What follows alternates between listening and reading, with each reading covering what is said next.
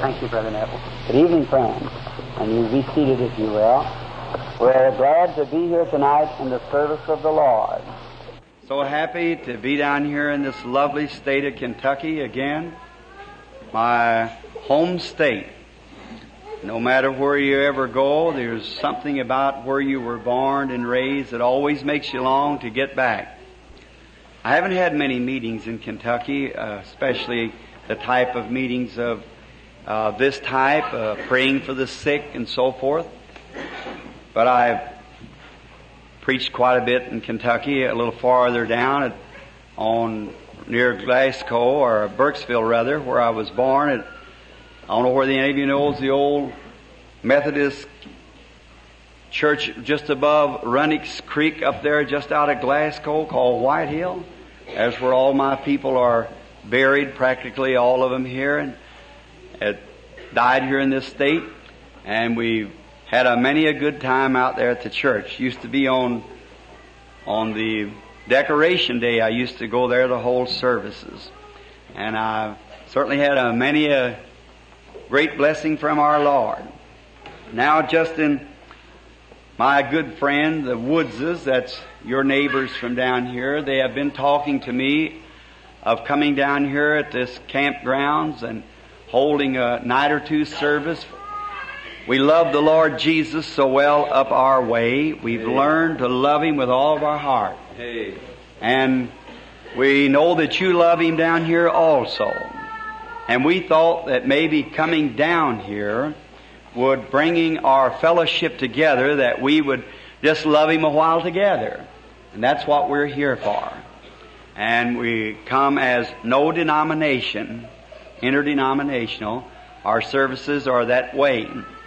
And we just love the Lord Jesus, and we want to have fellowship with you people around His blessings. And, of course, the phenomena of praying for the sick and the great success that the Lord has given has been a worldwide scope. And we're always glad to fellowship and pray with the sick. Many people in magazines and so forth, you've heard them say, Brother Branham, the divine healer. Well, that's an era. Sometimes newspapers and magazines gets it mixed up a little. I'm not a divine healer. I'm just your brother. Christ is your healer, see. And that healing He done for you at Calvary. And I'm a firm believer in praying for the sick. I do not believe that people can heal one another. That's not scriptural. And I believe that Christ died that we could be healed. He did that at Calvary when He paid for our sins. For He was wounded for our transgressions. With His stripes we were healed. And it's the individual's personal faith in the finished work of Calvary what saves him from his sins or heals him from his sickness. It isn't the individual that's praying that will help. But it's not the person that the minister cannot save, or neither can he heal. He just preaches and represents what Christ has already done for you at Calvary. And I'm sure all you minister brothers believe that, and your congregation.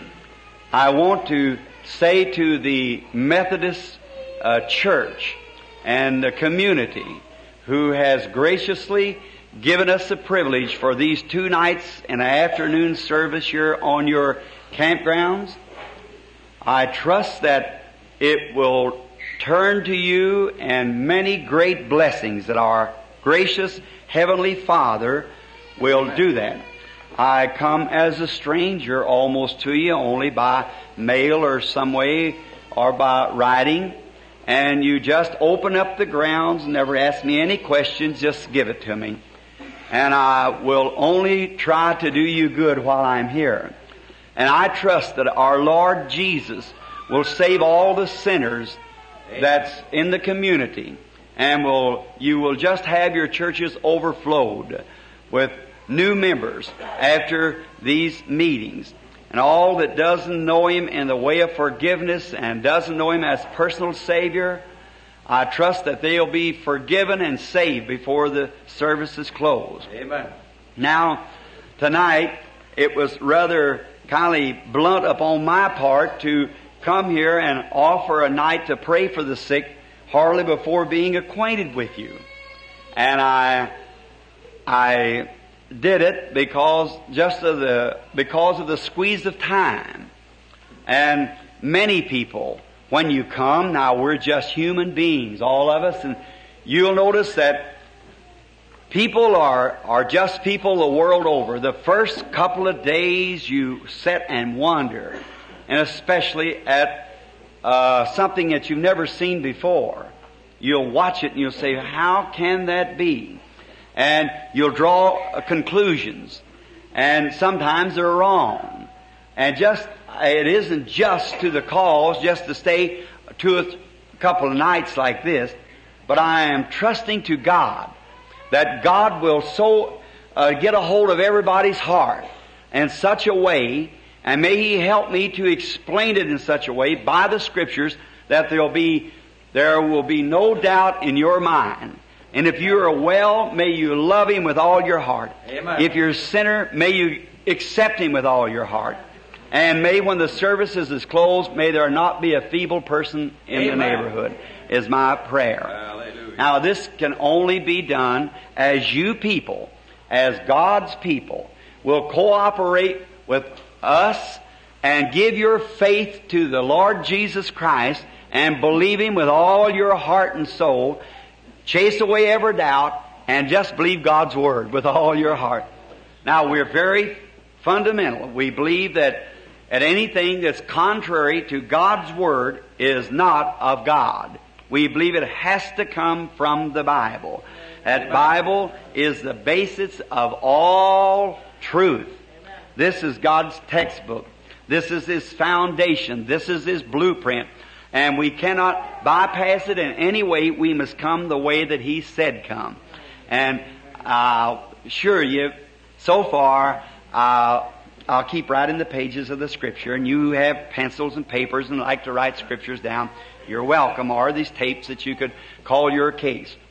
Now, in giving out of a night, there's only one legitimate way that we have found to do it, as several times across seas. I just come a few weeks ago from Zurich, Switzerland, where the Lord in 5 nights gave us 50,000 converts. And in Africa recently, we had 30,000 one afternoon. And now, just as soon as I leave this meeting, I go home to go to Frankfurt, Germany, to the stadium that Hitler built there for cricket games, but I'm going to hold the gospel services in there, and I trust that God will save many in Germany. Then I come up to Berlin for 2 nights, there with Hal Herman, the very noted movie director that was converting the meetings, my meetings in California, and preaching the gospel to the Germans. And then from there to La Salle, France, and then over to the famous brother Jack Schuler. I want to stop see him, a Methodist brother, old Bob Schuler's boy, who is down, a personal friend of mine, who's overseas in Ireland now. And we're expecting a great time, a time of fellowship. We were together just a few weeks ago, just before he spoke for Brother Fuller on the old-fashioned revival hour, when he was down just out of Pasadena there in a tent meeting.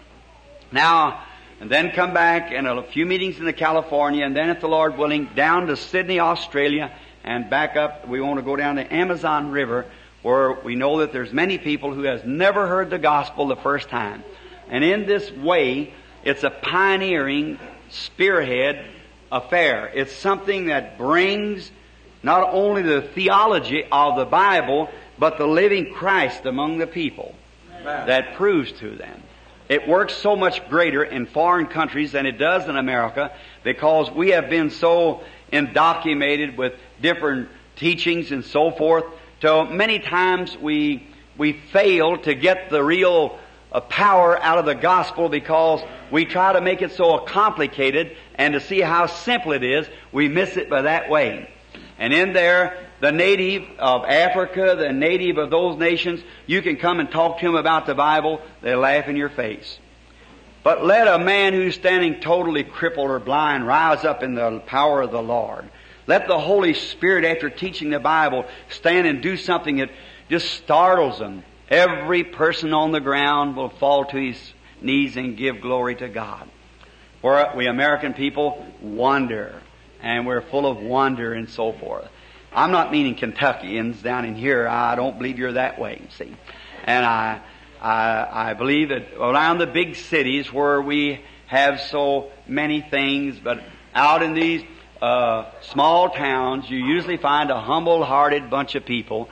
And if I know anything about spirit, I'm standing in the midst of that people tonight. I don't say that just to be sane, because I don't believe in doing that. I believe in telling the truth. You must, if you're going to face God and face the enemy. You must be sincere. Now, many people can open up this Word like this, but it takes the Holy Spirit to interpret the Word. Don't you think so? We can pull back the pages, but it takes God the Holy Spirit to reveal it. The Bible is a mysterious, hidden book. And there's no need of trying to learn it by education. It doesn't come that way.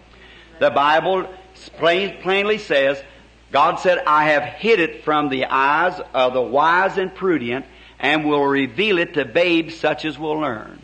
Amen. The Bible is not a Western book. It's an Eastern book. And a few trips across the sea will let you become more acquainted of the customs of what the Bible and the things. It's a new book to you when you once lived with the Jewish people and where the Bible was written and in the Oriental types.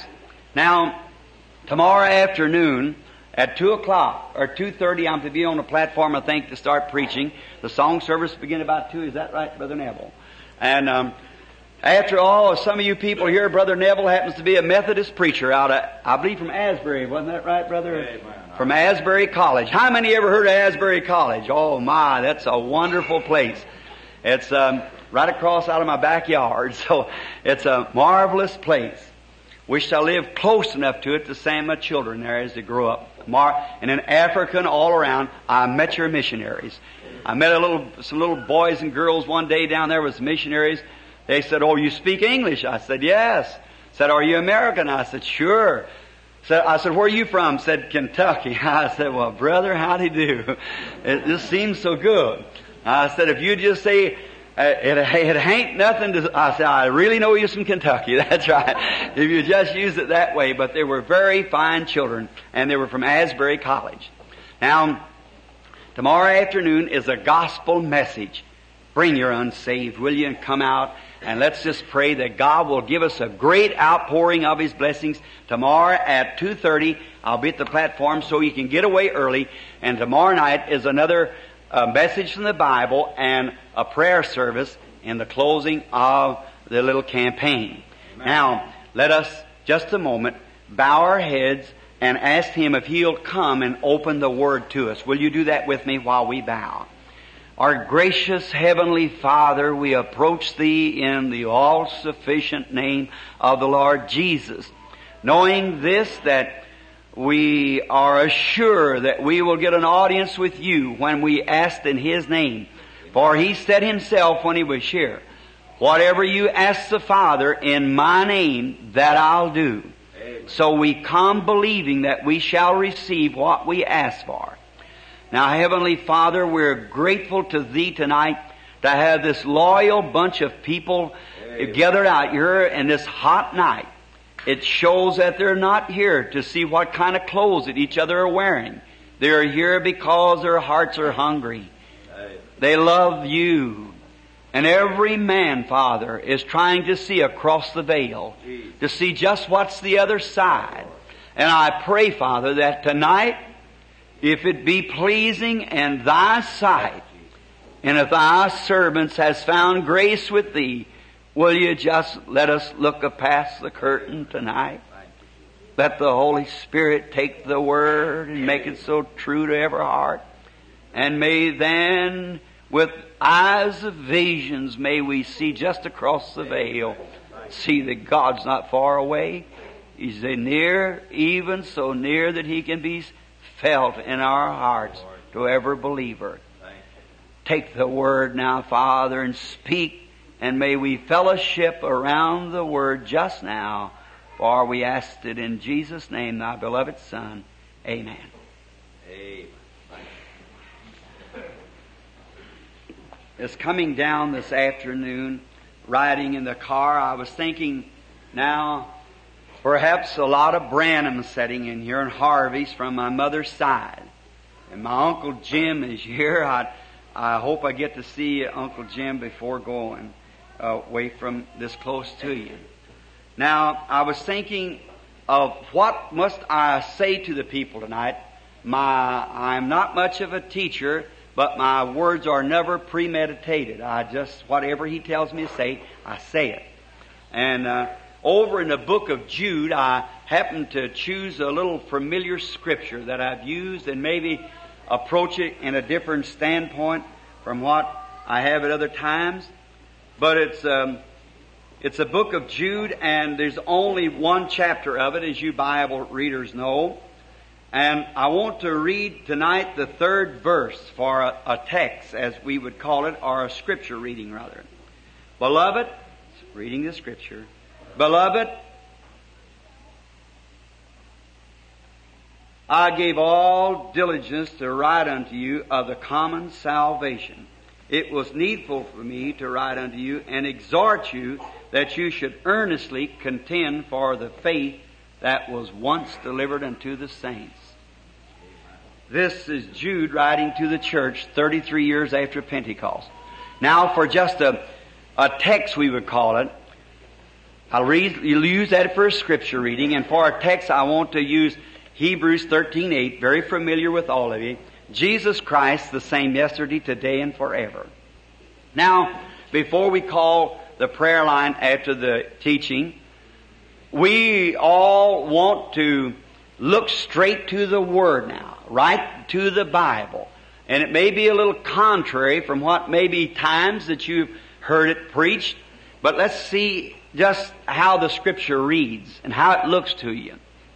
Now, Jude here writing 33 years after the inauguration of the church on the day of Pentecost, he said, I gave all diligence to write unto you and to exhort you. Now watch what he told them to do, that they should earnestly contend for the faith that was once delivered unto the saints. Now to contend means to not argue exactly, but otherwise hold fast or uphold and stay put with it, as we call it in a street expression. I want you to earnestly, not just half-heartedly, but with all your soul and might, contend for the faith that was once delivered to the saints. Now, sometimes today it's been said amongst many believers, they say about certain things, they say, oh, that's against my faith. Our faith don't teach that. There's only really one faith. The Bible said so. One Lord, one faith, one baptism, one God, and there's one faith, and that is the faith of the Lord Jesus Christ. See? Now, we Methodists like to believe that that's what our faith is, and I believe it. And we Baptists like to believe it. That's what our faith is. And we Presbyterians and Pentecostals and Nazarenes and Pilgrim Holiness, we all want to say that's what we have. Well, I believe that. I do believe it. Well, now, the difference is that they differ so much one with another. Now, if you can believe what you believe and end your faith with a comma instead of a period, and saying, I believe this and nothing else, if you put a comma. If you end it with a period, I believe this plus all the rest that God will show me. Now that's the way to do it. I believe this that I have is the faith. I've got this part of it, and I'm ready to learn something else that God will tell me and teach me. Then you've got an open heart, and the Bible said if we walk in the light as He is in the light, we have fellowship one with another, and the blood of Jesus Christ, God's Son, cleanses us from all unrighteousness. Amen. What a beautiful scripture. And it's God's eternal teachings. Now, faith is the subject right now that we have under consideration. What is faith? Many people substitute hope for faith, but it's just as much difference as it is day and night. For the Bible in Hebrews, the 13th chapter said, For faith is the substance of things hoped for, the evidence of things not seen. See, it's not just a mythical hope, it's absolutely a substance. Oh, I hope you see this. Amen. And then you'll see things happen. See, many people can have hope in their mental thinking. And sorry to say, that's the position of many Christian profess today is mental thinking. They have a conception, but never have yet experienced what Jesus said when He said, except a man be born again, he will not see the kingdom, or the word translated right is understand the kingdom of God. You look at anything, say, I just don't see it. You don't mean you don't see it with your eyes, you don't see it with your heart, you don't understand it. Now, there is two elements, just for a few moments on this subject. There's two elements that make up the human being. And one of them is your mind, and the other is your soul. And the mind is your mental thinking, your intellectual, and your soul is a part of God that's in you. Now a man can, when you're born in this world, as a child, you grow into be a living soul, and at the age of choice, you hear the gospel in some way, and something way down inside you tells you to receive Christ. That you'll say, well, I'm too young now, I'll wait a little longer. Now there's where you make your first mistake, right there. For you grieve this person inside. God's not going to judge you by this man up here, your intellect. He's going to judge you by your soul. Many people have faith by their intellects. Others have faith by their soul. Now the intellects up here will reason with the Word of God. It's not reasonable. But the soul doesn't reason at all. It says it's a truth, and that settles it. See, the soul believes it. Amen. The intellect will say, I wonder, it might have been for a day gone by. That might have been for the disciples, or that might have been something, not for us now because we're living in a different day. But the soul says, Christ the same yesterday, today, and forever. Amen. No reasoning. Doesn't reason at all. It believes. Now, the big percent of us, friends, will go to reasoning instead of the soul, and that's the reason we fail to receive wonderful blessings from God. Now, this is just not a mythical something. It's not some kind of a magic wand. It's the truth of a living God. Amen. Now, I believe this, that you can't be drunk and sober at the same time. You never seen a drunk sober man in your life, and you never will. See? You never did see a black-white bird. It's either one or the other. Now, if God is God, He's still alive today. If the Bible says that Christ raised from the dead and is alive forevermore, that's either the truth or it's an error. And if it's an error, I don't want nothing to do with it. But if it's the truth, I am ready to die for that truth. That's right. Now, that ought to be reasonable to anyone. Now, here's what happens. When a man starts out, he'll go to reason. He'll go to the schools of theology. And he'll go from church to church and wonder if this one's got the truth or that one's got the truth. Or he'll take his membership from one church to another. You should never do that. You should put your membership in heaven on the book of life. And there it'll be forever. Now, all churches, Christian churches, has good meanings. Every one of them, I believe every one of them has truth. And now, I don't mean to try to say now they don't have all the truth. Sure, I believe, if they believe Jesus Christ is the Son of God, that's the truth. Amen.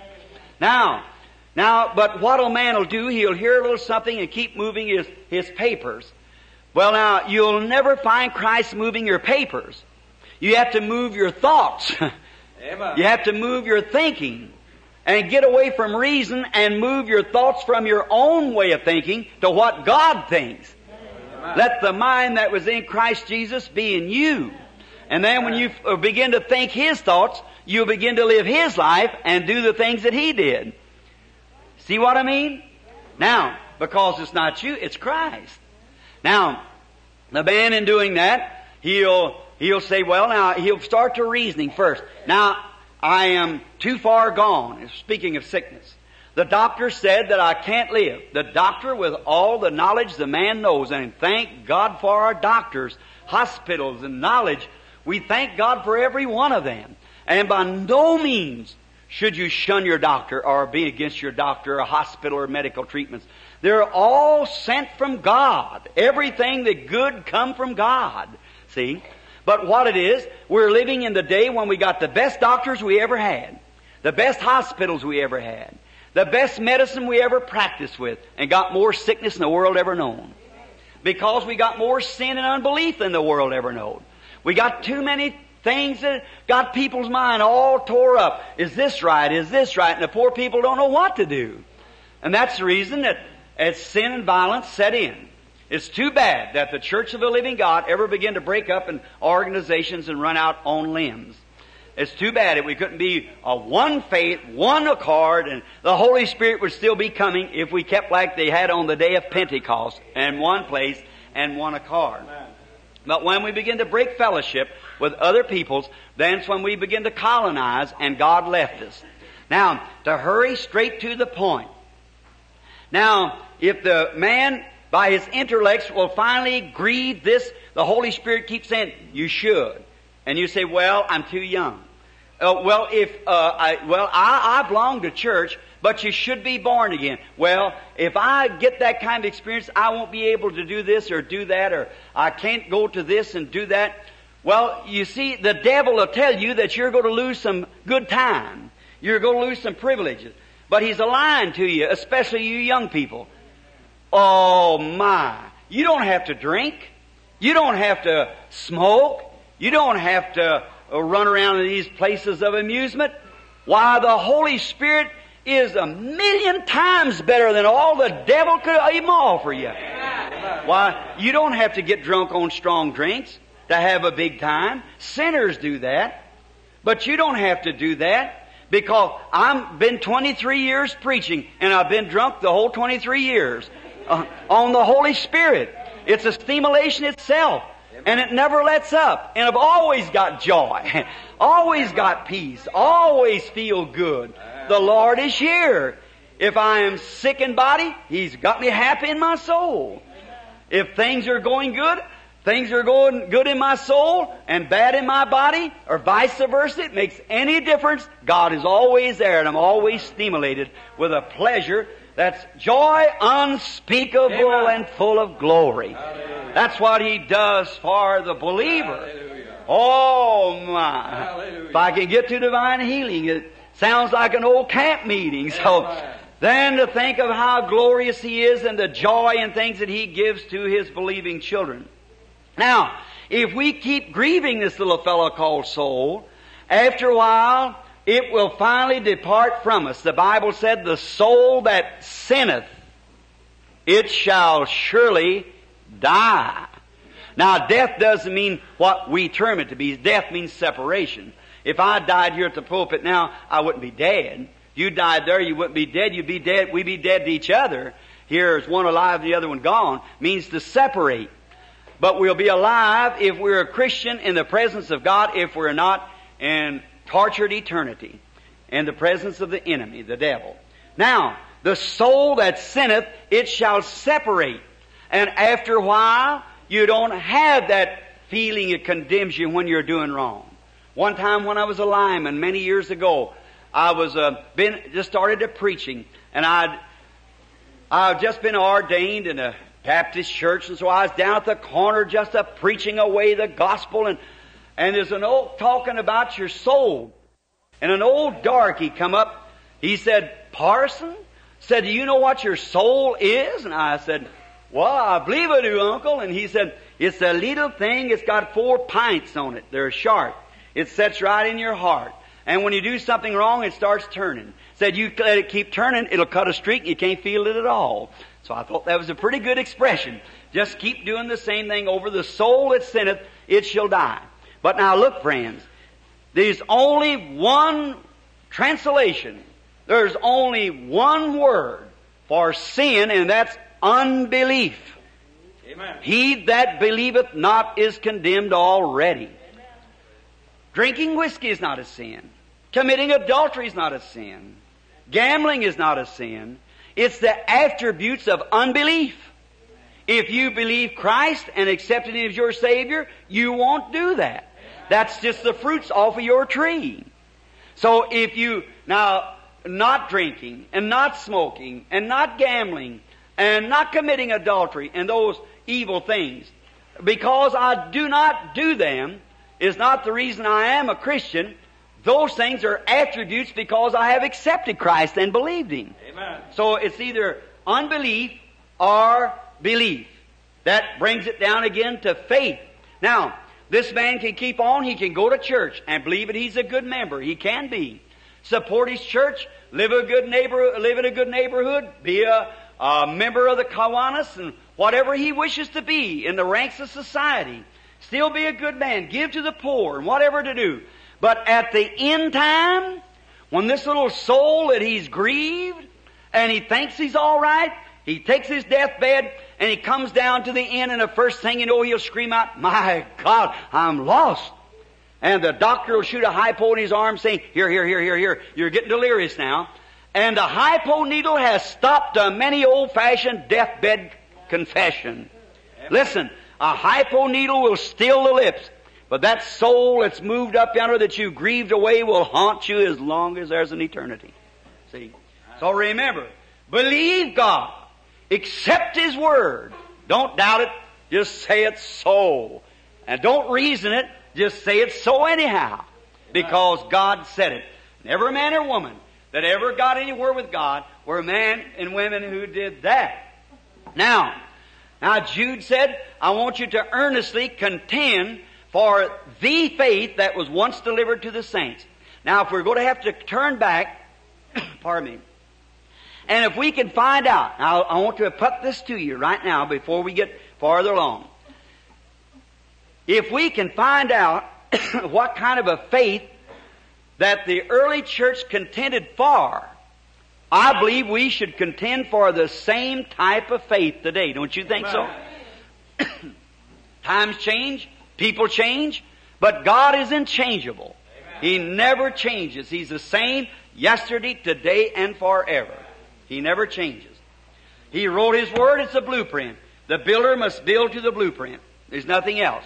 Amen. And now let's drop back in the book to find out what was the faith that was once delivered to the saints that we're so commanded by the saint to believe it and to contend for it. The faith once delivered to the saints.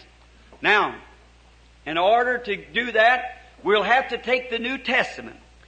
Because the Old Testament, they were called saints when they become sanctified.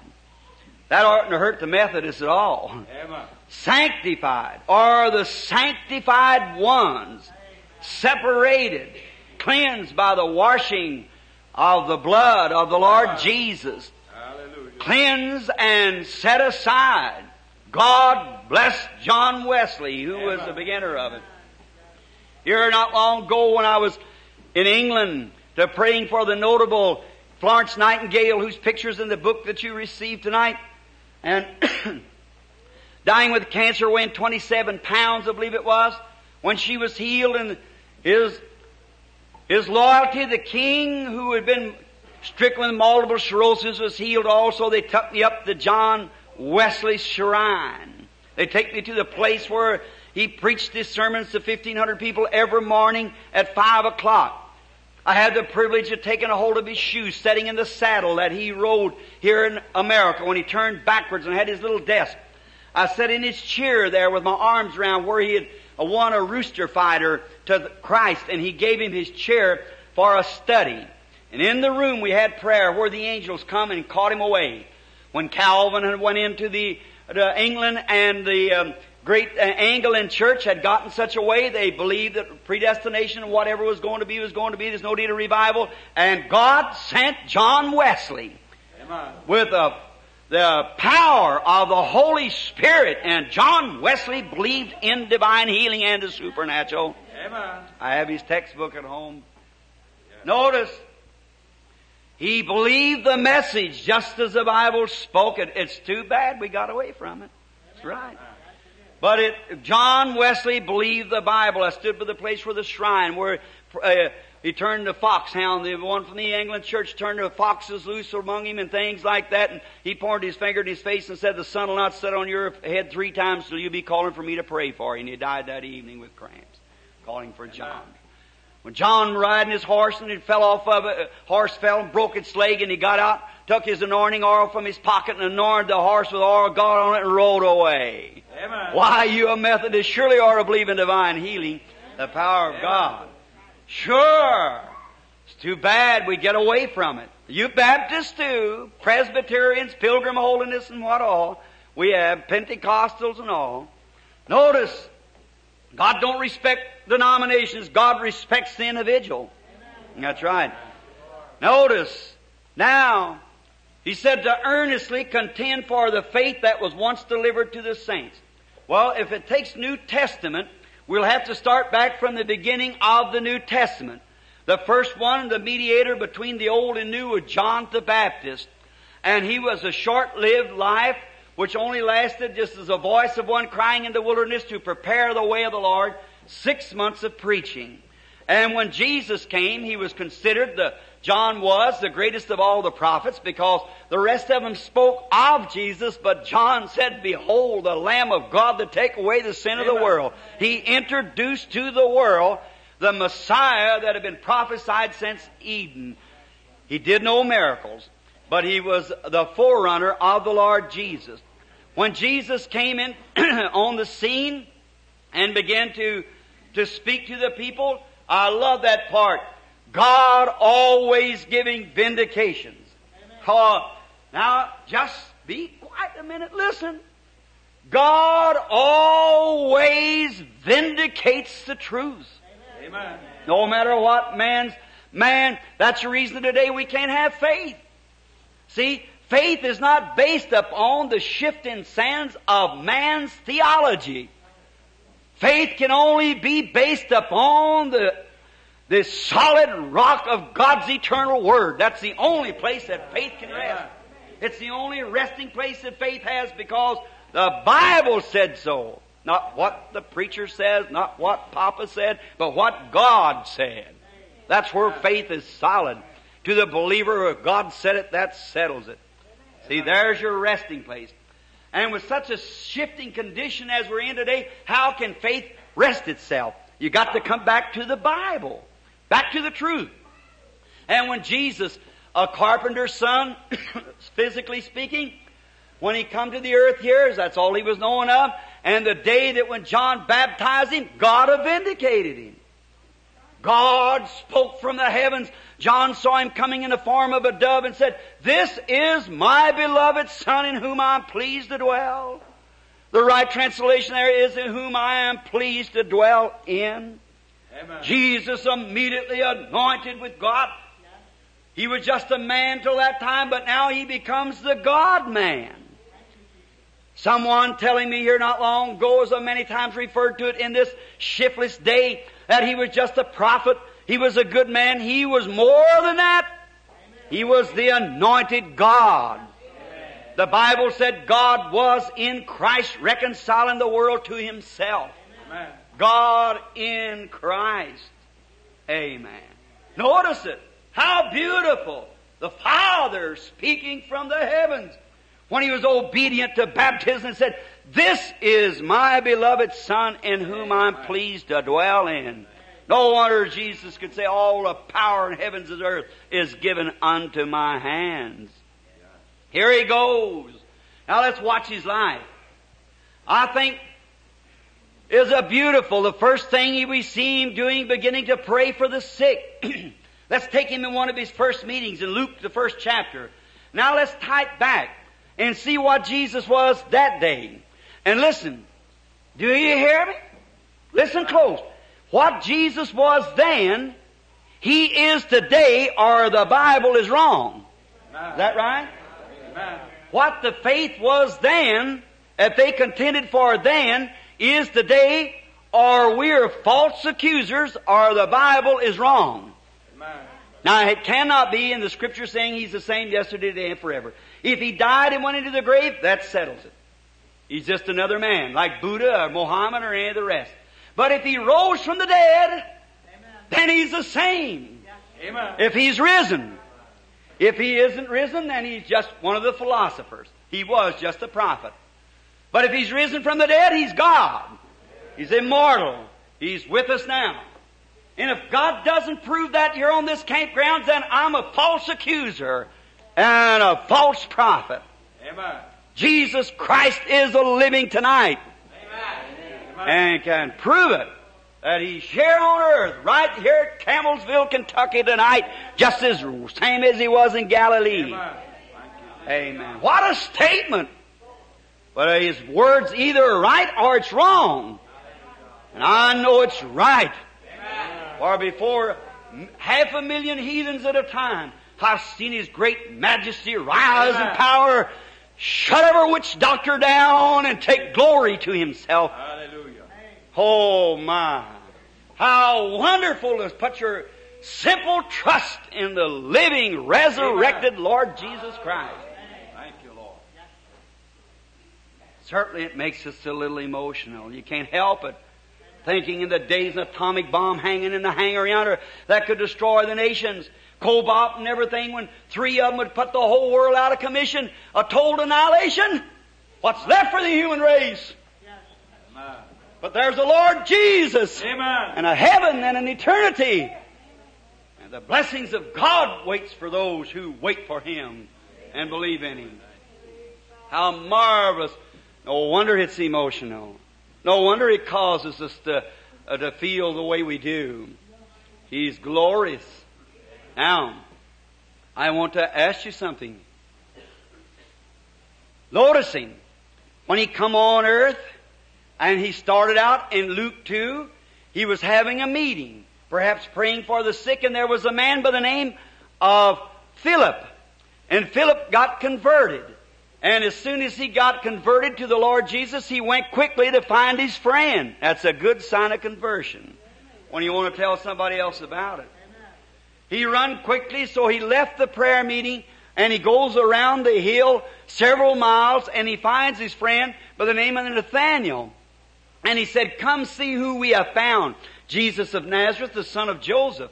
And when he said that, Nathanael, a righteous man, raised up and said, "Could there be any good thing come out of Nazareth?" Jesus of Nazareth, a wicked city like that. And any good thing come out of there? God usually takes the bad things to bring the good out. Amen. That's right. Life has to come out of death. Did you know that? He takes the bad things to bring the good out. Could any good thing come out of Nazareth? And I think Philip gave him the best remark that I've ever heard. Said, "Come and see." Amen. That's a good thing. Something going on. Well, if you don't believe it, come see for yourself. That's the way. Now, said, "Come and find out." So, away they went, the two together, just having them a time. And they went along the bank, and the first thing Jesus, is a little drama here, was perhaps standing praying for the sick as they come along. And up in the crowd comes Nathanael and Philip. He'd never seen him before. Jesus, feeling something moving in his heart, he looked around, he's seen Nathanael coming, and he said, "Behold." Behold means to look up.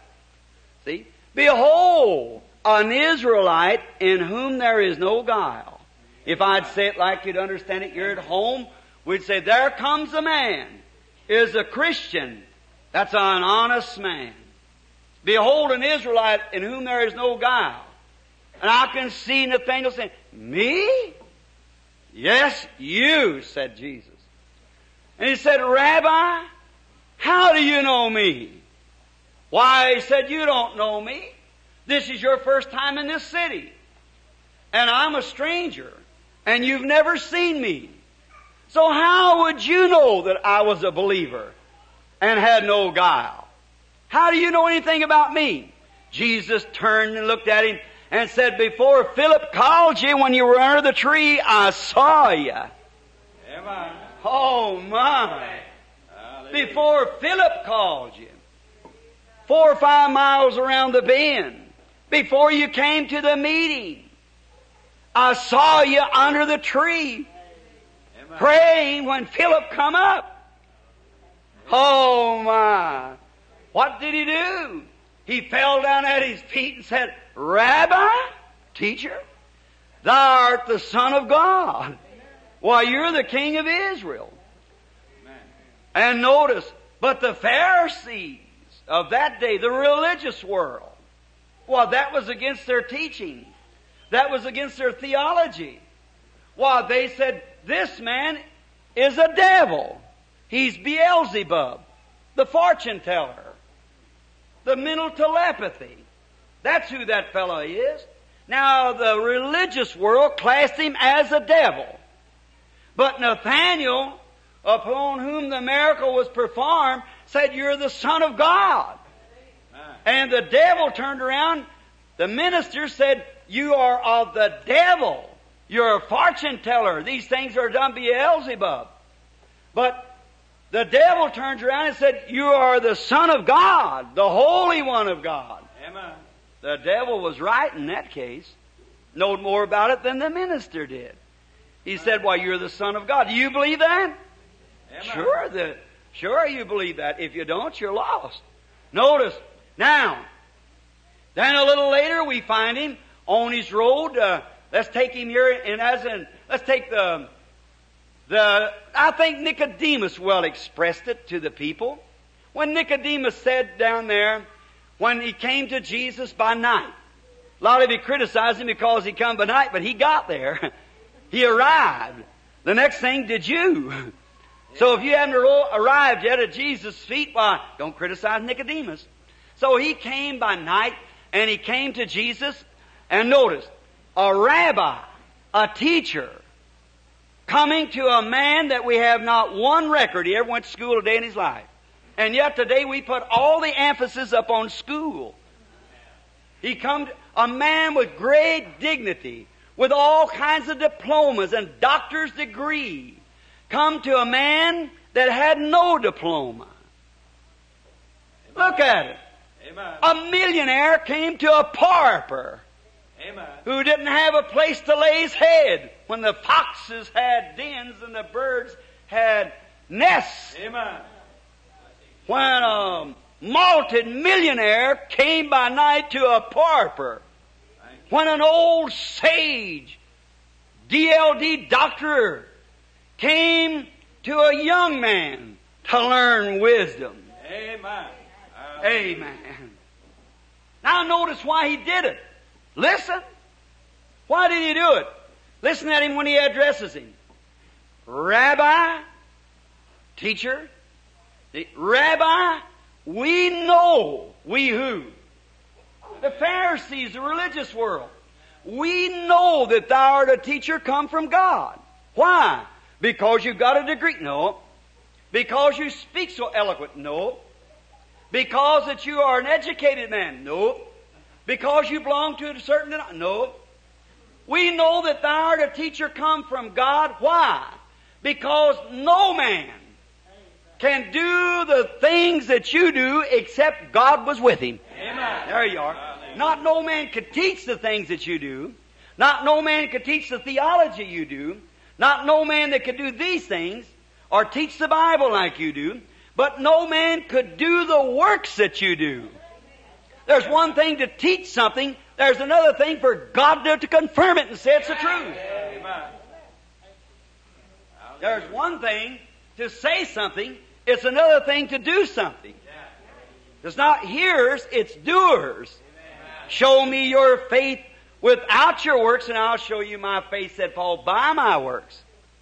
If you believe it, you'll act upon it. Amen. That's it. And then your faith becomes works, and God can go with you then. We know that you're a teacher. Come from God. We Pharisees, well, why don't you come and join me then? Why don't you believe me? Well, of course, we have a regulation. And our regulation is a tradition of the elders, which says if you don't belong to the Sanhedrin or the denomination here at Jerusalem, we'll all be excommunicated. And therefore we can't accept it. And yet was willing to admit that no man could do the things that he did except God be with him. Why? God is proving His gospel. Amen. God's always did it. Now, my clergy brethren and Sunday school teachers, let us reason for a minute. Did you know religion is one thing and salvation is another? Amen. Did you know it come up from Genesis? Do you realize that Cain was a religious man? Just as religious as Abel was. He came to before the Lord. He realized that he was mortal. He had to die. And he built an altar unto the Lord, a church. He brought in and made a sacrifice to the Lord. He paid his tithings and his offerings, as it were, to the Lord. And besides that, he knelt down and worshiped the Lord. So if belonging to church and supporting a church and bringing in your tithe and offerings and kneeling down and worshiping is all that God requires a man to do, then he would be unjust to condemn Cain. Because Cain done every bit of the religion that Abel did. But the only way that Abel was just, it was a spiritual revelation. Amen. That it wasn't by works, it was by faith. Not him that worketh, but him that believeth. And not apples and peaches and pears or the fruits of the land that brought us out of the Garden of Eden, but it was the blood. Amen. And Jesus vindicated the same thing when He said, flesh and blood has not revealed this to you, Simon Peter, when he confessed Him to be the Lord. You never learned this in a seminary. You never learned this from some church.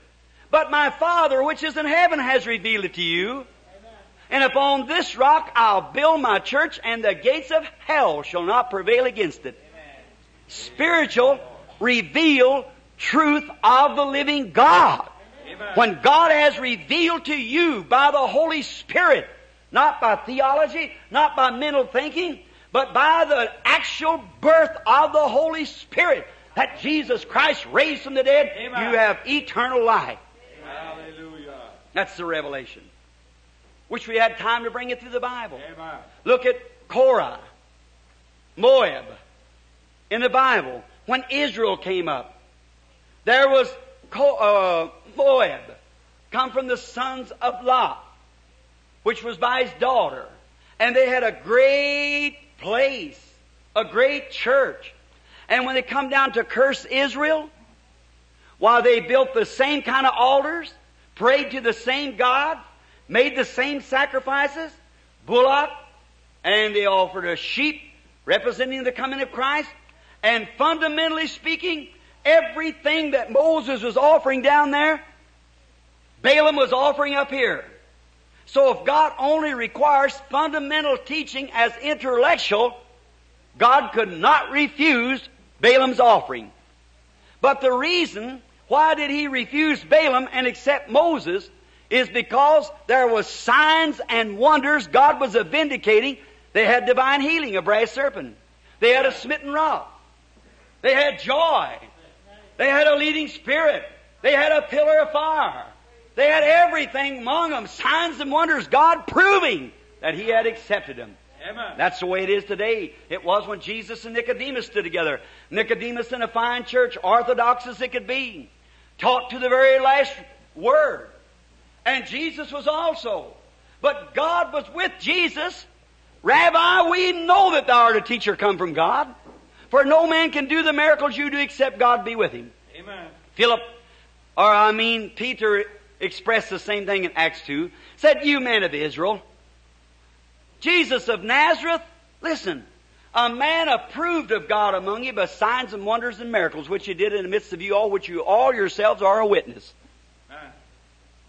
Let's take him when he went up one day going down, and we will close just in a moment for the prayer line. Let's take him, he had to go down to Jericho. But strangely, he went up with the way of Samaria. And on the road up there, he sent his disciples away, being noontime. I wonder. He had told Nathanael where he was when Philip brought him. And here he sends his disciples away and sets down upon the garden gate. If you was ever in the Orients and see how beautiful it is around those wells. He was sitting over against the wall. And a woman came out. We know her here as a prostitute. I don't think she was because of the customs of what she was doing. She couldn't have been. But we'll say for the sake of point now that she was an ill-famed woman. And she came to the well to get some water. Jesus, fastening his eyes upon her, watched her as she drew the water from the well. And he said, bring me a drink. And she said, why, it's not customary for you Jews to ask Samaritans such, that we don't have no dealing. He said, but if you knew who you were talking to, you'd ask me for a drink and I'd give you water. You didn't come here to draw. Why, she said, the well's deep and you have nothing to draw with. And all went the discourse as they went on. And finally, now I have my own way, which I'll get to you in a few moments and show you what Jesus was doing. He was trying to find that woman's spirit. The Father had told him to go up there. So he's holding this discourse with her to find out what her spirit was. So as soon as he caught her spirit, after talking to her, he said, go get your husband. That was her trouble. He knew her trouble. Said, go get your husband. She said, I don't have any. He said, true, you've had 5, and the one you have now is not your husband. Why, she turned and she said, why, I perceive, sir, that you are a prophet. Now listen close, teachers. She said, we, the Samaritans, we know that when Messiah cometh, He'll tell us these things. The very sign of the Messiah that the Jews were calling Beelzebub, the Samaritans said, when we know that when the Messiah cometh, He'll tell us these things. He would know that I had 5 husbands. We know that He'll do that, the Messiah sign. It's too bad. That spirit didn't die in that day, but it didn't. Notice, the people it was on died, but the Spirit still lives. Just like the Holy Spirit. God takes His man, but never His spirit.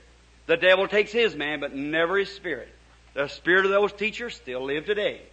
The teachers are dead, but demons still live on, possessing whatever they can, very scholarly and so forth, but denying having a form of godliness, said the Bible, but denying the power thereof, from such turn away. Notice, now, in the teaching here, she said, I know when Messiah cometh, He'll tell us those things. He said, I'm He that speaketh to thee. What a shock that must have been to that woman. I am He that speaketh unto thee. It startled her. Well, I'm a stranger. And how would you know anything about me? Well, you must be a prophet. Well, what prophet are you? We know when Messiah cometh, He's going to do those things. When Jesus comes, He's going to do that. Now, if Jesus did come and do that, then if Jesus has raised from the dead and the same yesterday, today, ever, He still does it. Amen. Or He's not Jesus. Right. We know when Messiah cometh, He'll do these things. But who are you? Are you a prophet? He said, I am He, the Messiah. As she left the water pot and in the city, she went all excited and said, come see a man who told me everything he ever done. Now, He didn't do that. He just told her that. He could have told her if the Father would have showed Him. But she said, come see a man. Isn't this the very Messiah? Now, a little farther that I might know. Simon came one time. Jesus looked up on him and said, well, your name's Simon, but from henceforth you shall be called Peter. A little stone. Told him his name when he come up. Strange, wasn't it? Said, you're Simon. He did that many times. He knew where a fish was, had some coins in its mouth to pay some tithings. Wish I had time to tell you a little story like something like that happened the other day. I will maybe later.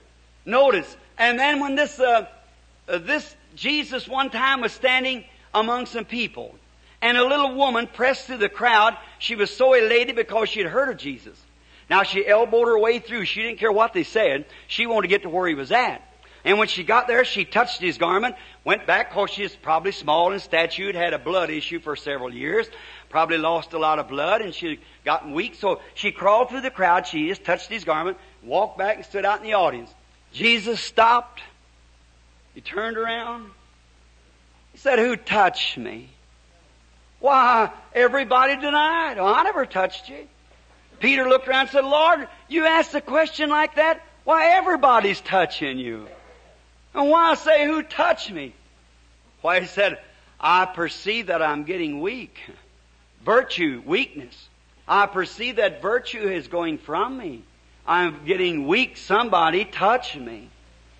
Their faith has touched me. And he looked around on the audience. Finally, his eyes settled on the little woman.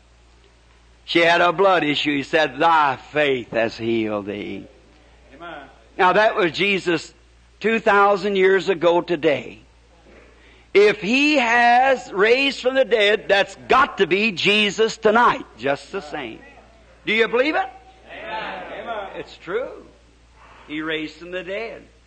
Once more, and then we will close. Notice Him.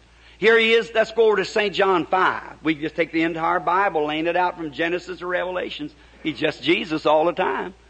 Notice in St. John 5, He was going down to the pool of Bethesda, which is where the porches, 5 porches laid there, and there's a sheep market where they had a pool of water, and great multitudes, which many hundreds of people, lay there, waiting for the moving of the water, for an angel came down every once in a while and troubled the water. You people living near the river here, you know what troubled water is? Current going one way and a wind like blowing in another, making the contrary, very dangerous waters. And he said when this water was troubled like that, whosoever having faith stepped in first was made well of whatever disease they had. Now notice, what's the kind of people, now, in closing, what's the kind of people is laying there? Lame, blind, halt, withered. What a crowd. Lame, blind, halt, and withered. Laying, waiting for the moving of the water. Here He comes, garments full of virtue. Woman touched His garment and was made well. Here He comes, walking right through the pool. Walk by that mother with that waterhead baby. Walk by that poor old blind daddy standing there with arthritis and blind. Walk by them others laying there. Why? And being a merciful God, having compassion. But friends, a little later when we get acquainted, you don't know what compassion means. Compassion, humanly speaking, is one thing. Compassion, godly speaking, is another thing. Amen. Like the two loves. You have one love, which is human love. Phileo, called in the Greek. Then you have agape love, which is divine love. They're contrary one to another. A filial love would make you shoot your brother because he loved your wife. But agape love would make you put your arm around him and pray for him. That's right. See, it's altogether different.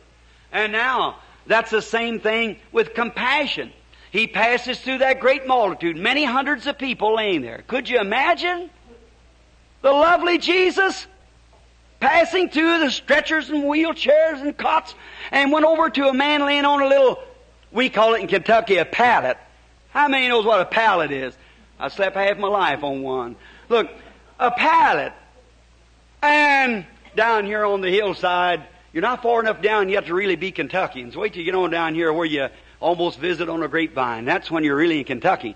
So, old log house and a little old bare floor in it, and the kids lay by the door at night time to keep cool on a pallet, and daytime mama with a big old fly bush, fan the flies off of them. Oh yeah, I know what it's all about. Yeah. I'm happy for it. Amen. Notice, God came to one of those places and saved me from sin. I guess it's all right. All right. Let me preach the gospel around the world.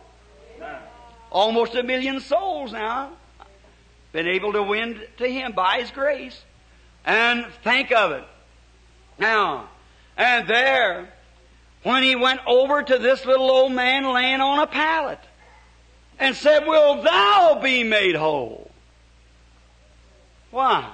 Watch what the Scripture said. For Jesus knew that He had been a long time. 38 years.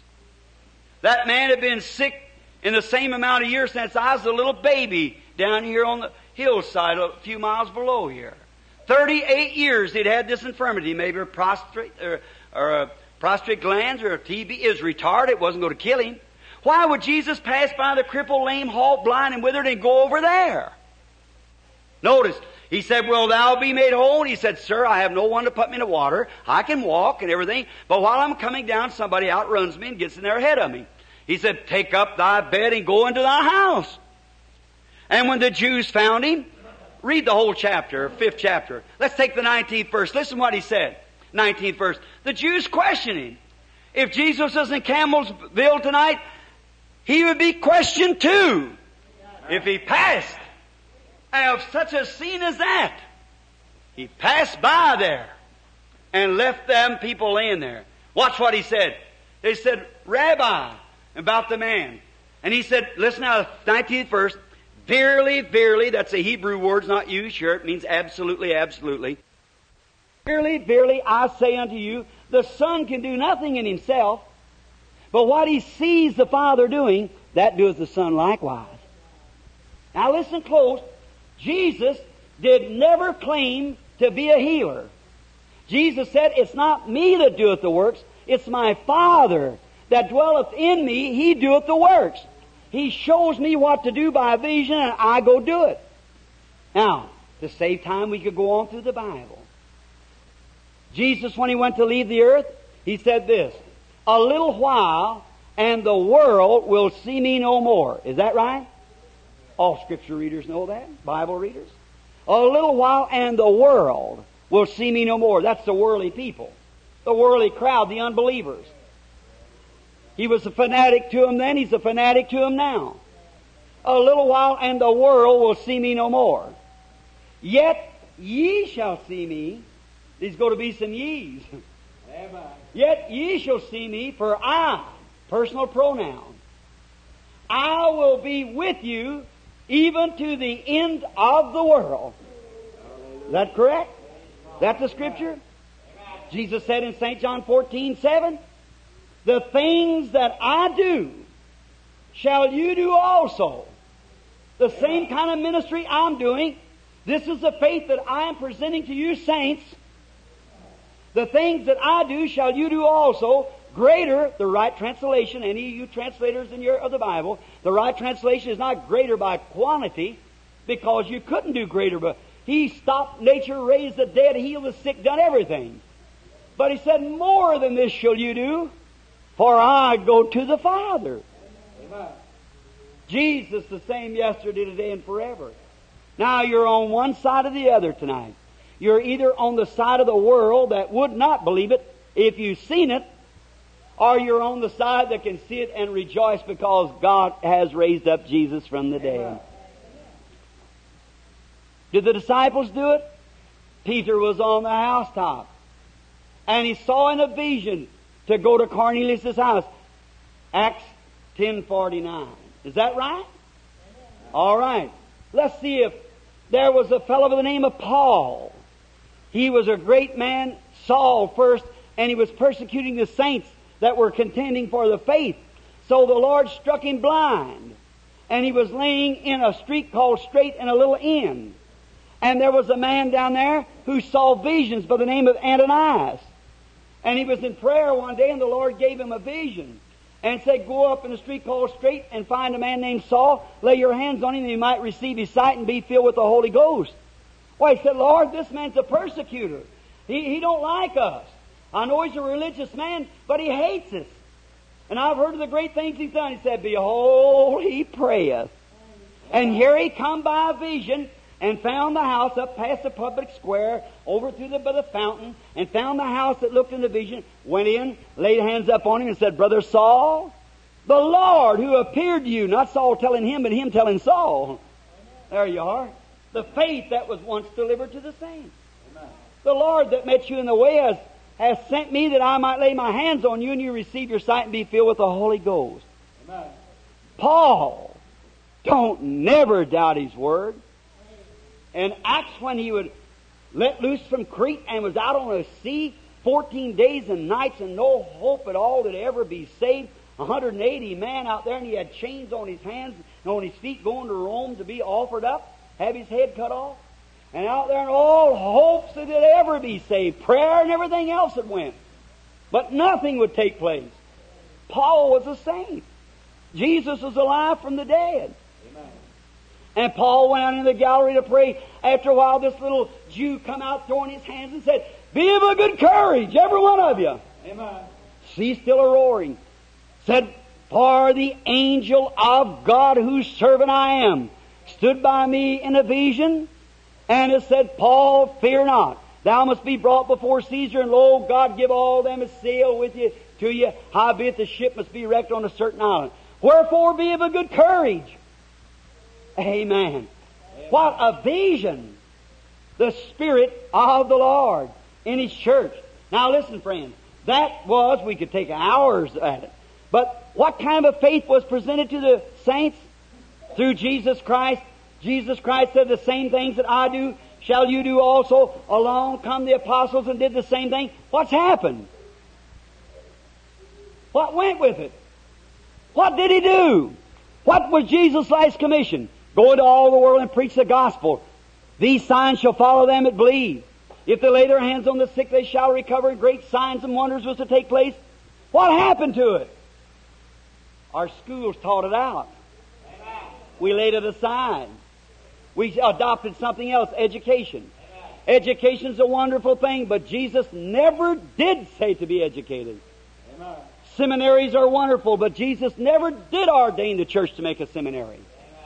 Churches are wonderful to build, but Jesus never did tell the people to build churches. But He said, preach the gospel to all the world. Amen. And that we fail to do. What is the gospel? Well, you say, here it is in the Bible. No. That's part of it. That's the seed. But Paul said the gospel came to us not through word only, but through power and demonstrations of the Holy Spirit. Amen. The word's all right. When I got off in India with the great bishops that met me there, they said, Brother Branham, we've heard much of your work. Said, now don't come here and try to be a missionary. Said, don't come here and try to teach us the Word because we know more about it. We had the Word when Thomas come down here 2,000 years ago. I preached in St. Thomas Church. Said Thomas came down here and brought us the gospel 2,000 years, so we had it 800 years before you as a nation. So don't try to come tell us about the Word. We know more about the Word. But what we want to know, has God blessed you with the return of the Holy Spirit to make the Word live again? Amen. I said, Jesus raised from the dead, sir. There stood those teachers there, 17 different religions entertained me, and all 17 against Christ. There stood the one worshiping the flea, the other worshiping the cow, one worshiping the sun, the other worshiping Mohammed, the other Buddha. All different kinds of gods, and making fun of Christianity. And they got the Bible and handed it right out to us and said, you teachers that say Jesus raised from the dead. And Dr. Reedhead standing there, the president of Sudan Missions, the biggest in the world. He said, if you teachers of Christianity will prove that Jesus raised from the dead, we'll accept it. Said, now, what do you mean by proving? He said, do the things that Jesus said you would do and we'll believe you. Do it and we'll believe you. I said, he's biting my teeth. He said, let me see you teachers produce. Said Mohammed wrote a Bible. It's called a Koran, you know. And so one of the bishops said, where are you referring to, sir? Perhaps Mark 16? He said, one of them, yes. Why, he said, sir, that was an error in our Bible. Mark 16, the 9th verse on, is not inspired. He said, what kind of a book are you reading? Part of it's inspired and the rest of it's not. So let me tell you, kind sir, all the Koran's inspired. Oh, what a black eye to Christianity. Amen. I stood out, oh God, you idiotic, wait till the time comes. God's under obligation to His Word. Amen. Jesus lives and reigns. Amen. They were the bishops was talking to them. And he said, let me see you teachers produce it. Said Mohammed taught life after death, we believe it. Your Jesus taught life after death, you believe it. Said, in other words, all the resurrection, all that stuff, said, prove it. Said, you've had 2,000 years to do it in. And you Christians are 5th place. And we are. Why? Because the teachers has failed. Amen. Teaching theology instead of the resurrection and power in life. Amen. Yes. That's a statement. But it's true. He said, you've had 2,000 years to do it. And said 2/3 of the world's never heard of Jesus Christ, and that's the truth. Why? Because we've built churches. Because we've had petty organizations. We've worked for them instead of getting down and talking it out with Christ until the Holy Spirit become a manifestation of living truth to us. Amen. Dr. Reed had moved his foot on the dirt like that and turned and walked away. So that night, in the meeting were 500,000 gathered. There's a prime minister. There was the mayor of the city. All of them sitting out there in that amphitheater. I said, now, gentlemen of the religions of the world, today was your day, but this is God's time. Amen. You said, let me see Jesus return and do the things that He said He would do, and we'd believe He raised from the dead. Do you still believe it? I said, I'll make a challenge. If He doesn't do the same thing in the power of His resurrection tonight, then I'm a false witness. But if He'll do it, will you forsake your religion and become Christians? They all raised their hands. That night when people come into the platform, I couldn't even speak their language, and God telling who there was and what was wrong with them and things like that. They fell prostrate. And a blind man had been 20 years in blindness, received his sight and walked off the platform and kissed the mayor of the city. Why? Why? Because Jesus Christ lives and reigns today. And we're to contend for the faith that was once delivered to the saints. Jesus Christ is the same yesterday, today, and forever. And He lives tonight. And He's omnipresent. He's omniscient. He's omnipotent. He's the same resurrected Lord Jesus, in the same in power, the same in principle, the same in life, the same in love. The same as He was yesterday, He is today forevermore, living in His church. Shall we pray? Heavenly Father, we thank Thee for Thy noble word, Lord. Thy word is a lamp unto our feet. We thank Thee to it. We thank Thee for giving it to us. And now, dear God, though tonight few in number, little handsful of people from back out here on the farm and around has gathered out here on this campground. For just prior to this has been an old-fashioned meeting going on, where the kingdom of God has been preached and sinners are weeping their way to Calvary. Oh God, stable of faith in them believing children. Let them know that Thou art here. You're living tonight.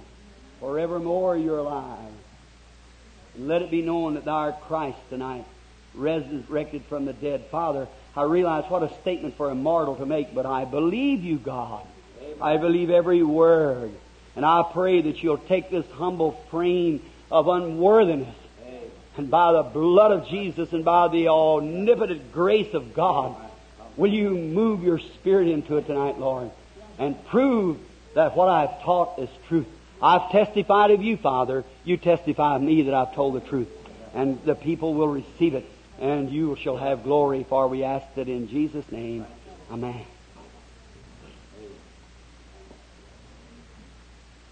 Excuse me for being lengthy tonight. Tonight is Saturday night. Tomorrow you may be able to sleep a little longer. I'm sorry I've taken this much time. Hot, but remember it's very hot here. But I love Him, don't you? With all my heart I love Him. Now, if our pianist somewhere, whoever the lady is that plays the piano here, or gentleman, whoever it is, will come to the piano just for a moment, I want you to softly play, if you will, Only Believe or Abide With Me or something. And now, at the beginning of this service, I'm asking now if there would be a critic or some unbeliever, inside or out, that does not believe and has come to criticize. Just remember, friends, that I am not responsible for what happens to unbelievers or critics. And I am not responsible, because be it known unto you that if Jesus has raised from the dead, do you remember one time a fellow in the Bible moved around, the devil come out of a man and wanted to go into some hogs from Gadara? See, devils, when they're not embodied, seem to be helpless. They have to have a body, and yours will be all right. And it certainly is a breeding grounds with unbelief. So now, don't stay for the rest of the service if you're an unbeliever. If you are a believer, I believe that I can make anything that happens with the help of God, according to His Word, it would leave you. So now, may the Lord bless you, and please don't stir around while we're in prayer. How many would just say, Brother Branham, I'll sit and be reverent. I'll look at the Word you preach tonight and compare it with what God does. And then if it seems to be that God comes around, now I've heard you're a man. I got a right to doubt you, but I know you quoted that from the Bible. I've read it. And then if God comes around and proves that that's the truth, then I'm going to accept it. How many will do that with your hands up there? Inside or out, I will accept it. If God will come tonight and prove that I have told the truth, now I've spoke of Him, let Him speak of me. Now, in the building tonight, I believe they give out some prayer cards. The boys did a while ago. And how many has prayer cards? Let's see you raise your hand up. Prayer cards? Fine. Now, we can't take them all at once. And my ministry is not a thing for personal contact. It's for the present, for the people to believe. There's nothing in me. I'm just a man. But what I'm talking about is who I'm representing, Jesus. Amen. Now, you mothers, keep your children with you because there's epilepsy present tonight. And it's very hard as I begin to feel the Spirit moving in. How many's ever read my life story? Let's see your hands over the building anywhere. Many of you, some of you haven't. You know the visitation of the angel of the Lord and so forth, which is in Washington, D.C., confirmed the picture of it. We don't have it with us tonight, but they have taken it with the American Photographer Association, that same pillar of fire standing there when George J. Lacey, the head of the FBI, had it. It's all rolled up and everything. And the write-up is in our little book here. We're not here selling books now. No, sir. We're not here to... no money, nothing's connected with this. We only want your attention to Jesus Christ is the only thing. No, sir. We're not here for nothing. Not to make you leave a denomination, make you leave a church. We're to make you go back to your church. That's what we're here for. And love the Lord with all your heart. And your pastor will appreciate you more, and God will bless you. Now, who has prayer cards? Let's see. How many did he give out? It would be about 40 or 50 or something like that. All right, who has prayer card number 1? Is anybody here got a look on it? It's just a little bitty thing with numbers. The reason we give these prayer cards is so we can get the people lined up. Keep the people put in line, so there won't be any irreverence and everybody can be lined up. But just watch, there'll be more healed in the audience without prayer cards than there will be with prayer cards. I just noticed. Who has prayer card number 1? Would you raise your hand up right quick? Look on the back of your prayer card. Everybody look. Now, it might be somebody who can't get up. It might be somebody deaf and can't hear. Where's the boy, Billy Paul? Is he here maybe, or an usher or somebody would help us? Prayer card number 1, raise up your hand right quick, would you? You mean to tell me that he didn't give out? Prayer card number 2, has anybody got prayer card number 2? You got 1 or 2, sister? 2, number 2? Would you come out here? Prayer card number 1, now you must respond to your call, or you miss your place in the line. Prayer card number 2, right here. All right, prayer card number 3. Anybody got prayer card number 3? Would you just raise up your hand wherever you are? That lady has number 3. All right. Prayer card, over here, lady. Prayer card number 4. Anybody got prayer card number 4? This man here. All right. Prayer card number 5. Would you raise up your hand right quick so we won't take up much time? Number 5. All right. Number 6. Number 7. Raise up your hand real quick when your number's called. Number 6. All right. Number 7. Number 8. See, you don't have to all be messed up together. We just call them one at a time. Number 8. All right. Number 9. Who has prayer card number 9? Prayer card number 9. Would you raise your hand? Not here. Prayer card number 10. Would you raise your hand? All right, ladies. Prayer card number 10. Prayer card 11. Would you raise your hand? Prayer card 11. 12. Prayer card 12. All right. Now, which was you, lady? 12? Which was you, sister? Now, it can't be 2 12s. Now, there's got to be something wrong. Well, 11, all right. That's 11 and 12. All right. Prayer card 13. Prayer card 13. No. Prayer card 14. No. Prayer card 15. Yeah, all right, sir. 15. All right. That'd be fine. That's prayer card. All those that's from 1 to 15. Have you ever come? Was your prayer card what? You're one of them. I'm sorry, I missed you a while ago. Prayer card 2, 3, 4, 5. Just line them up. Some of you ushers or somebody will take a place of usher, and if you will, 15, 16, 17, 18.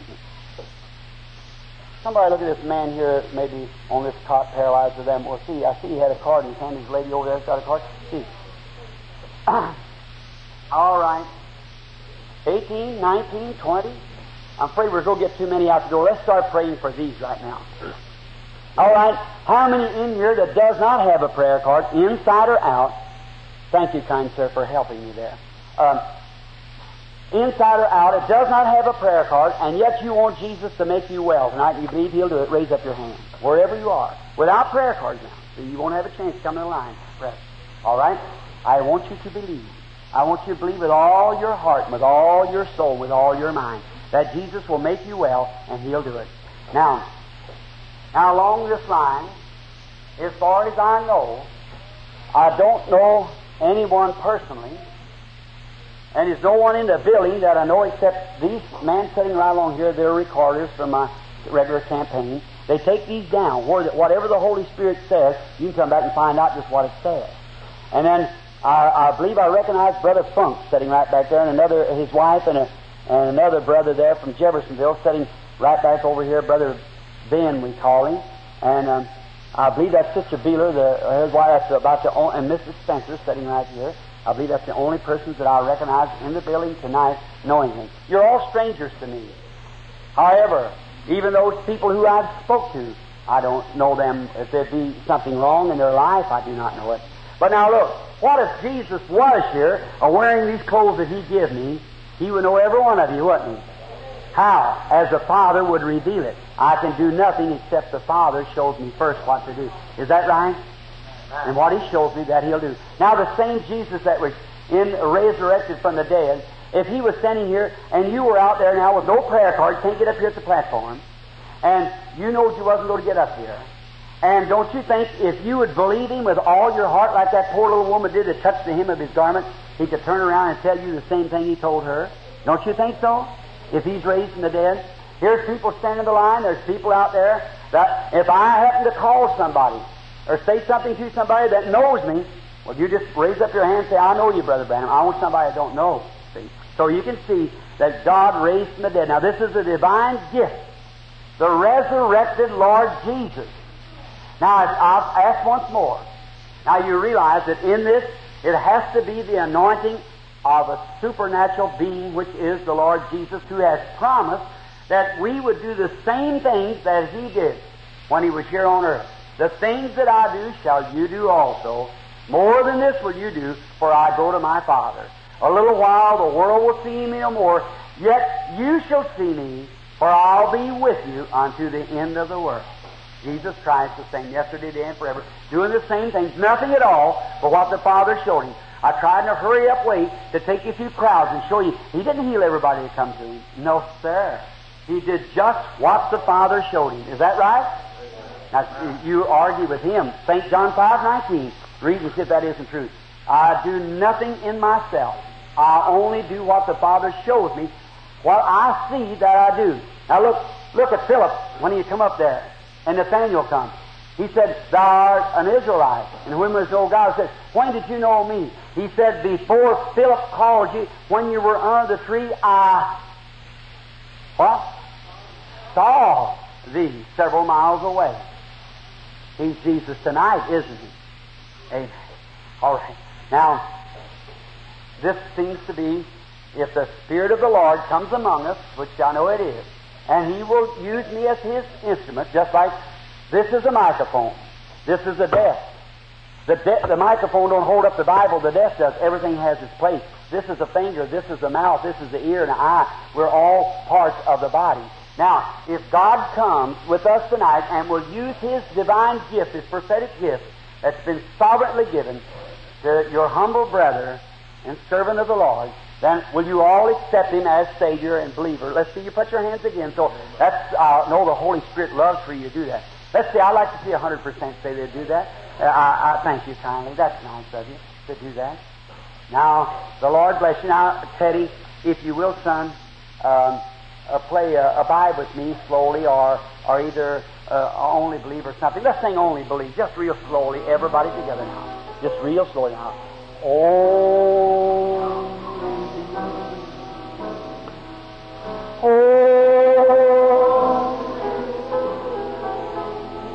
the Holy Spirit. Everybody getting to believing. They sang hymns.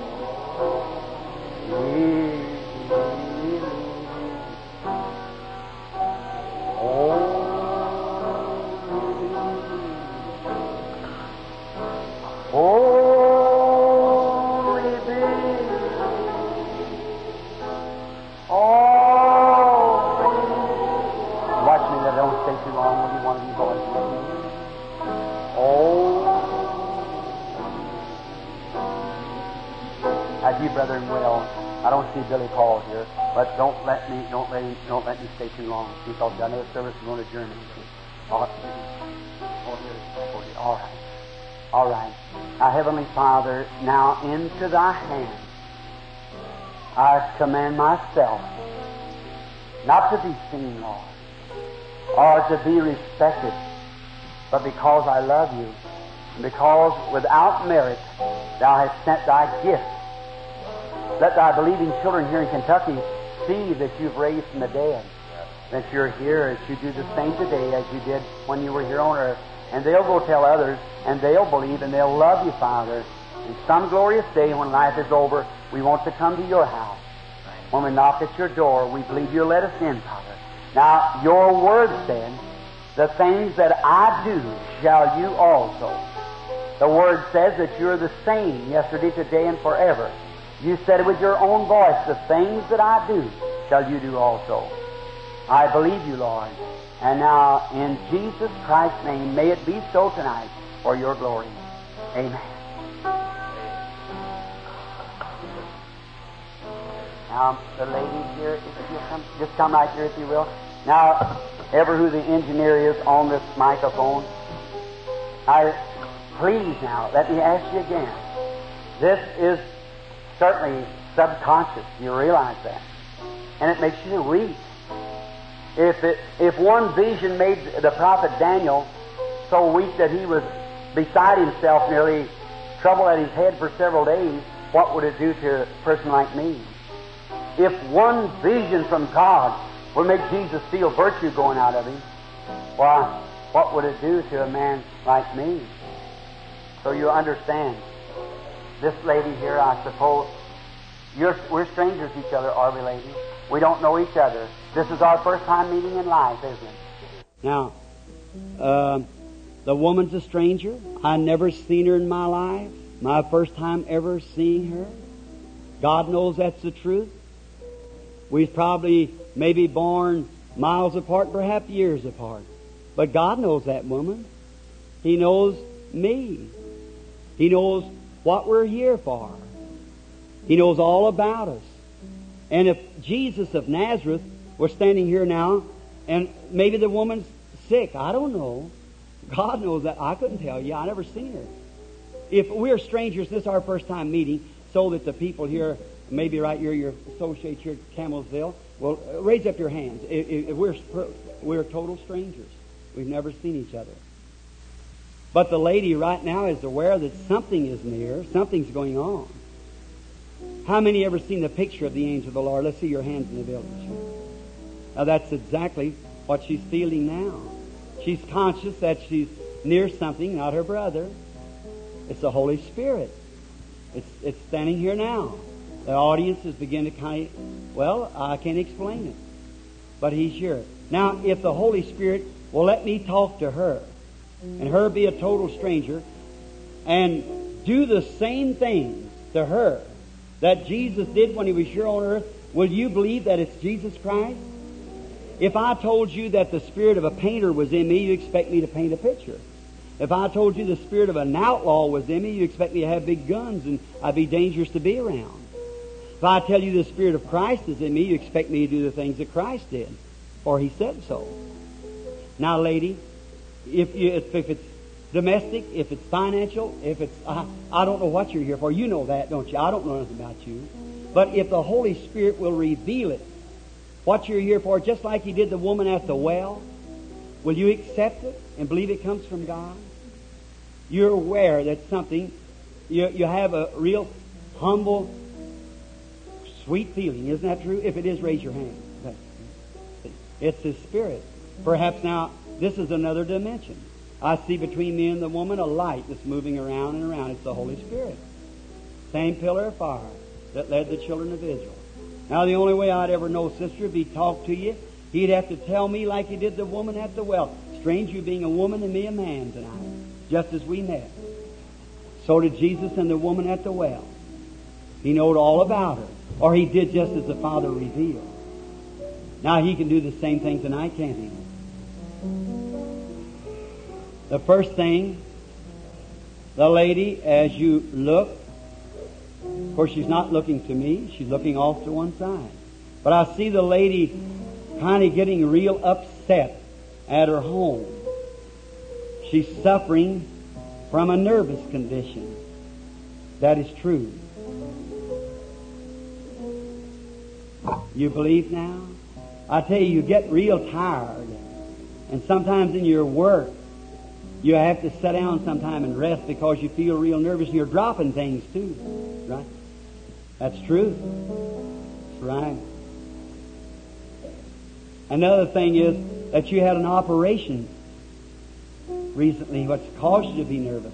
That's true. I see you going into a hospital for an operation. And you've been operated on, which is making you real nervous. That's true.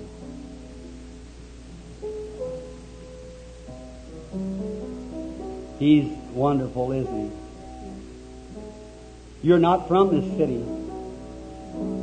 You're from a place called Elkhorn, Kentucky. Your name is Miss Campbell, too, isn't it? Is that right? You're healed, lady. Jesus Christ makes you well. You're well. Come here just a minute. Something happened to you then. Is that right? Something happened. Your nerves went quiet. Is that true? You're healed. You're in His presence. Let's say thanks be to God. Do you believe with all your heart? Only God, see. It's not me. It's Him. If thou canst believe, all things are possible. Isn't that right? If thou canst believe. Just have faith. Don't doubt.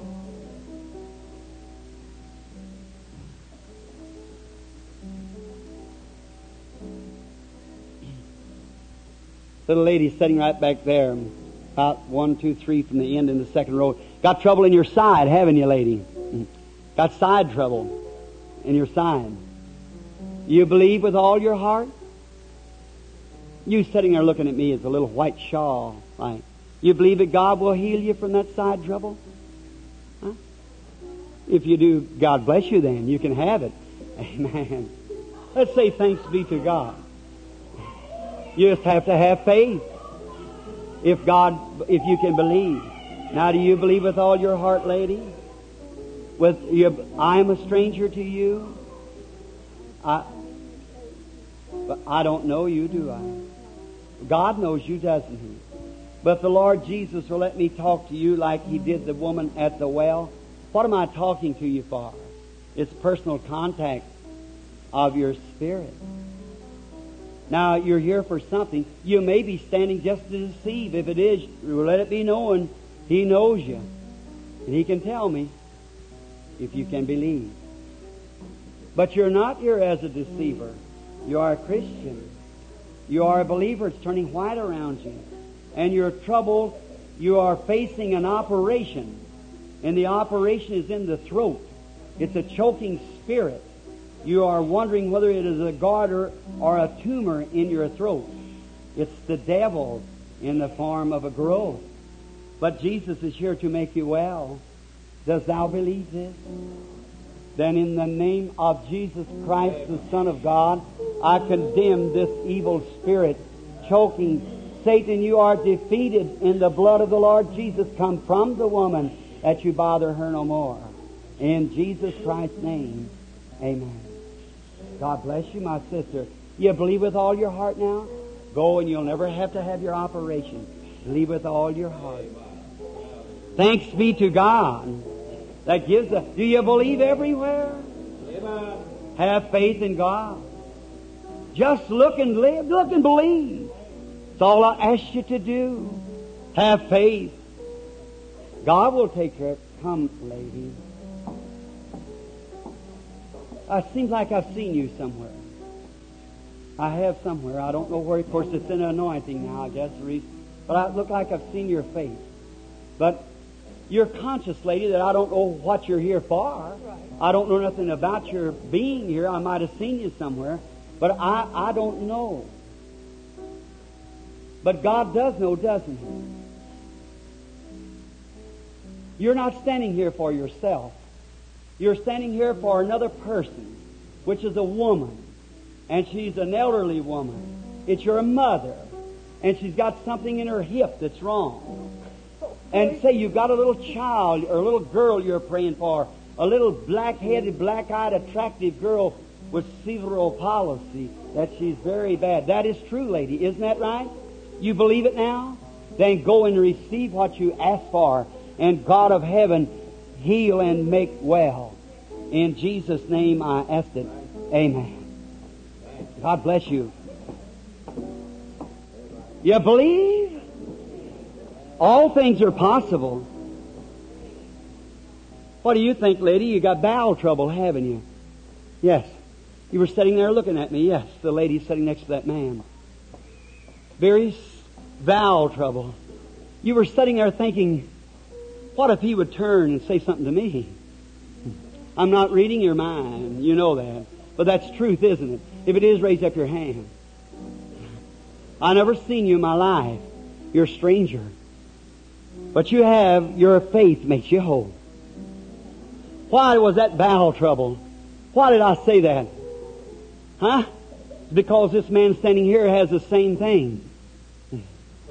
It's devils calling for help. Right. You have a colitis in the colon. That's true. You're very nervous also, aren't you? Very nervous. That's just always been a wearier, a thinker, deep thinker. Let me tell you something. You have a gallant thing you're looking for. Above everything in the world, you want to be born again and receive the Holy Ghost. That's right. You may receive it. Go in the peace of God upon you. In Jesus' name, I bless thee, my brother, for the heart's desire. Amen. Go and the Lord bless you. Have faith.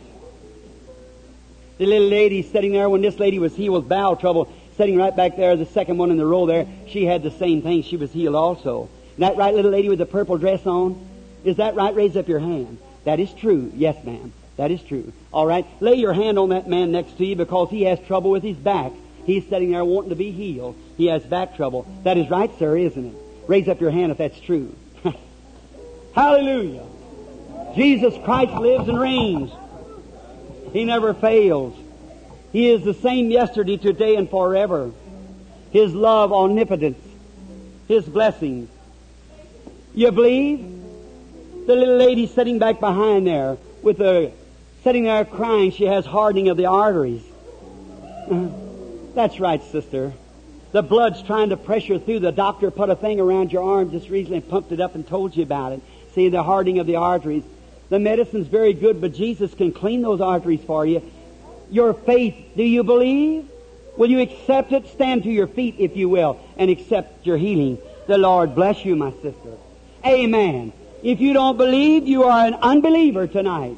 Jesus Christ is sure proving the very same things that He did in the days gone by.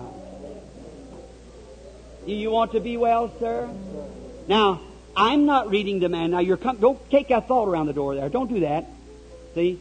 Don't think you can hide now. You can't. You can't hide now. I'm not reading the man's mind. No, sir. Put your hand on my shoulder, sir. You want to go home and eat your supper? And be over that stomach trouble? Go eat your supper then. Jesus makes you well. Amen. Come. Believe with all your heart. Don't doubt. Have faith in God. All right. Come, lady. Amen. That old arthritis is a bad thing, but Jesus Christ can make it well, can't He? You believe that you're going to get over it? You believe you're standing in His presence, not your brother? If I and this church will pray for you now, you believe that you'll get well? Our Heavenly Father is this little wrinkle-handed mother stands here, no doubt, wiped the tears from a many crying baby's eyes. Years ago, perhaps she had hurt herself, and an old mother who's probably passed beyond the veil pick her up in her arms and kiss her, and it'd all be over in a few minutes. She'd be rocked to sleep, wake up to forget it. God, mother's kiss cannot take this away, but Lord, your blood can. I ask for it in Jesus' name for my sister. May she be well. Amen. God bless you, mother. Go, don't doubting anything, and believe with all your heart. You shall be well. You believe heart trouble is nothing for God to heal, is it? He can just make them well. You believe it? With all your heart? In the name of the Lord Jesus, I bless this, my sister, that she may be made well. In Jesus Christ's name. Amen. Now go believing with all your heart now. Believe it. All right. Do you believe? I don't know yet. But if God will let me know what you're here for, will you accept it? It's in your back, isn't it? Is that right? It was. It isn't now. If He knows what you are, He knows what will be, doesn't He? If He knows what has been in your life, He tell you what the future will be. If you know that's true, the other's true too, isn't it? You're healed. Go on your road rejoicing, saying, thank you, Lord Jesus. Do you believe that you were healed while you were sitting in the chair? Would you believe it with all your heart that God made you well? Then you can go to your home and be well. Let's say thanks be to God. Everyone, have faith in God. Can you believe? If thou canst believe, look this way and believe. Just have faith. That's all I ask you to do. How many believes now He raised from the dead? And sure, raise your hands. You believe it with all your heart. May His grace abundantly be with you.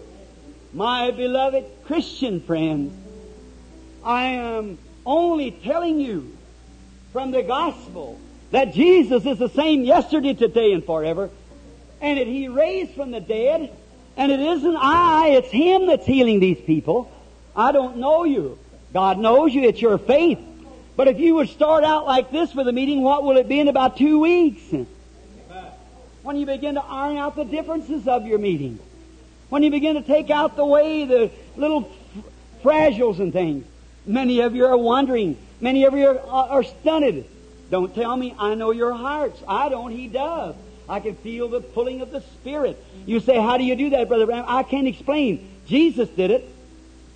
The apostles did it. And Jesus is doing it tonight. Amen. Through you. Have faith in God. Don't doubt, but believe with all your heart. Would you come, lady? Have faith. You believe that God will make you well? Now look, lady, I would like to heal you if I could. I can't. You know that. I'm a man. I can't heal you. But I can pray for you. But look, if Jesus, as I preached about Him tonight, has raised from the dead and standing here, you in His presence, not your brother, don't you believe you could be healed? You're seriously sick, you know that.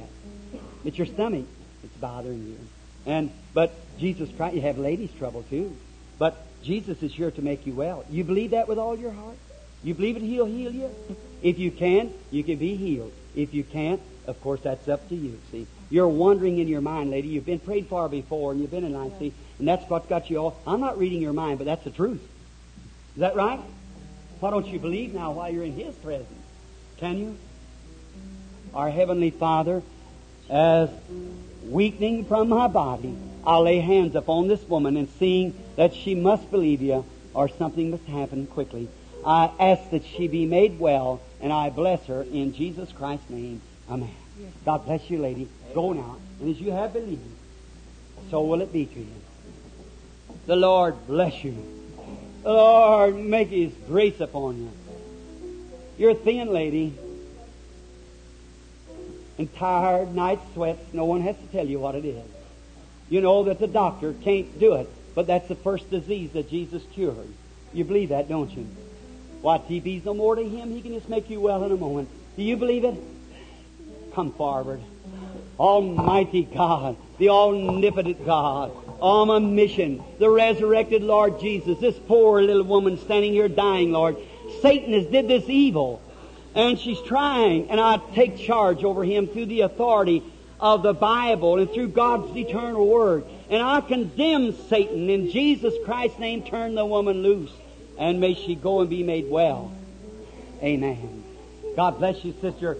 I'll tell you what to do to know whether I've told you truth. You go Monday and weigh, then next Monday weigh again. See what I've told you. Amen. Come and believe.